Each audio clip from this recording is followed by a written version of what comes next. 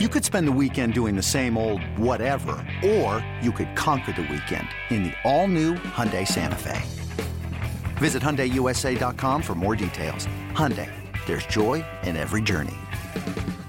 This episode is brought to you by Progressive Insurance. Whether you love true crime or comedy, celebrity interviews or news, you call the shots on what's in your podcast queue. And guess what? Now you can call them on your auto insurance too with the Name Your Price tool from Progressive.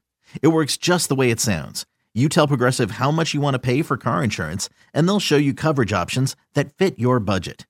Get your quote today at Progressive.com to join the over 28 million drivers who trust Progressive. Progressive Casualty Insurance Company and Affiliates. Price and coverage match limited by state law.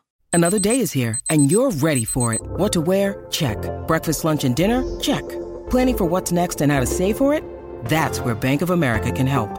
For your financial to-dos, Bank of America has experts ready to help get you closer to your goals. Get started at one of our local financial centers or 24/7 in our mobile banking app.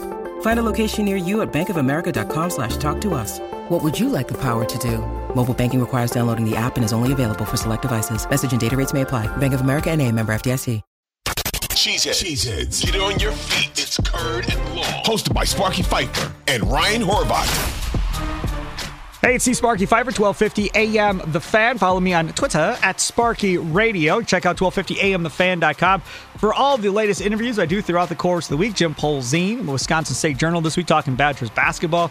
I had him. Tim Dillard, former Milwaukee Brewers pitcher, now with Bally Sports Wisconsin, doing Brewers baseball. Had him on, as well as Eric Nehm. Interviewed him on Friday morning and talked to Eric Nehm about the trades that went down at the NBA trade deadline. Of course, Eric covers the Milwaukee Bucks for The Athletic. All of those at 1250amthefan.com or on your Odyssey app. All right, let's talk about this Hall of Fame class, because the one thing that is interesting is it's a lot of, these former Packers, are going into the Hall of Fame. And Steve Mongo McMichael is one of them, and you know what he's battling and so forth, illness-wise. And that obviously is a great story and so forth. I mean, he literally was in Green Bay for a minute. But yet I hear all these people say, another former Packer. I mean, that man is a Chicago Bear no matter what anybody says. It does not matter to me how you want to categorize him. That man is a Bear. I wouldn't even bother saying he's a former Packer. Julius Peppers. Again, when you think Julius Peppers, I think Carolina Panthers. Yeah, he played for the Bears. Yeah, he played for the Packers.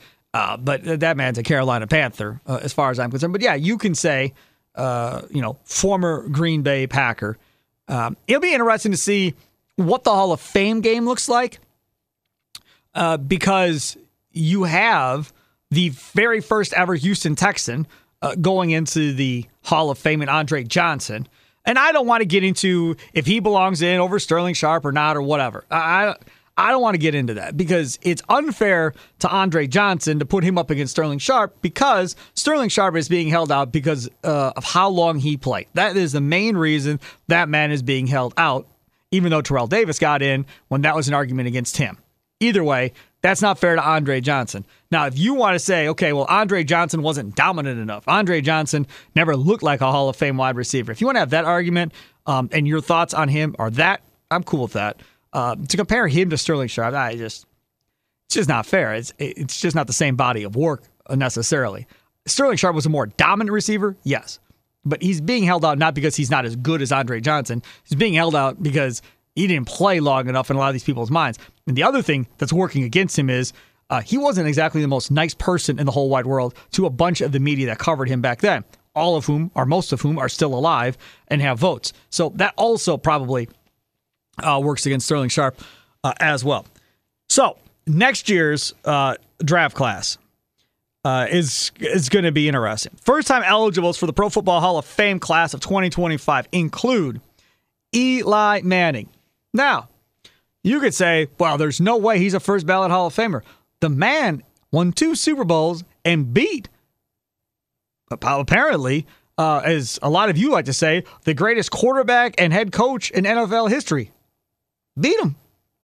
When you need mealtime inspiration, it's worth shopping Kroger, where you'll find over 30,000 mouth-watering choices that excite your inner foodie. And no matter what tasty choice you make, you'll enjoy our everyday low prices, plus extra ways to save, like digital coupons worth over $600 each week. You can also save up to $1 off per gallon at the pump with fuel points. More savings and more inspiring flavors make shopping Kroger worth it every time. Kroger, fresh for everyone. Fuel restrictions apply.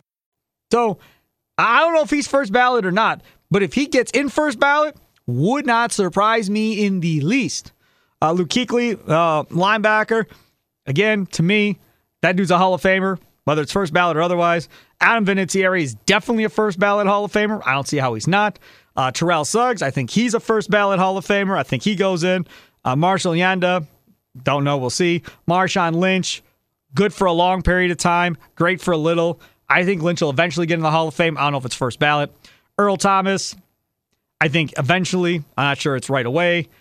Joe Staley, good offensive lineman, again, in eventually. Demaryius Thomas, don't see it. I don't see it. Aqib Talib, yeah, I think eventually maybe he gets in.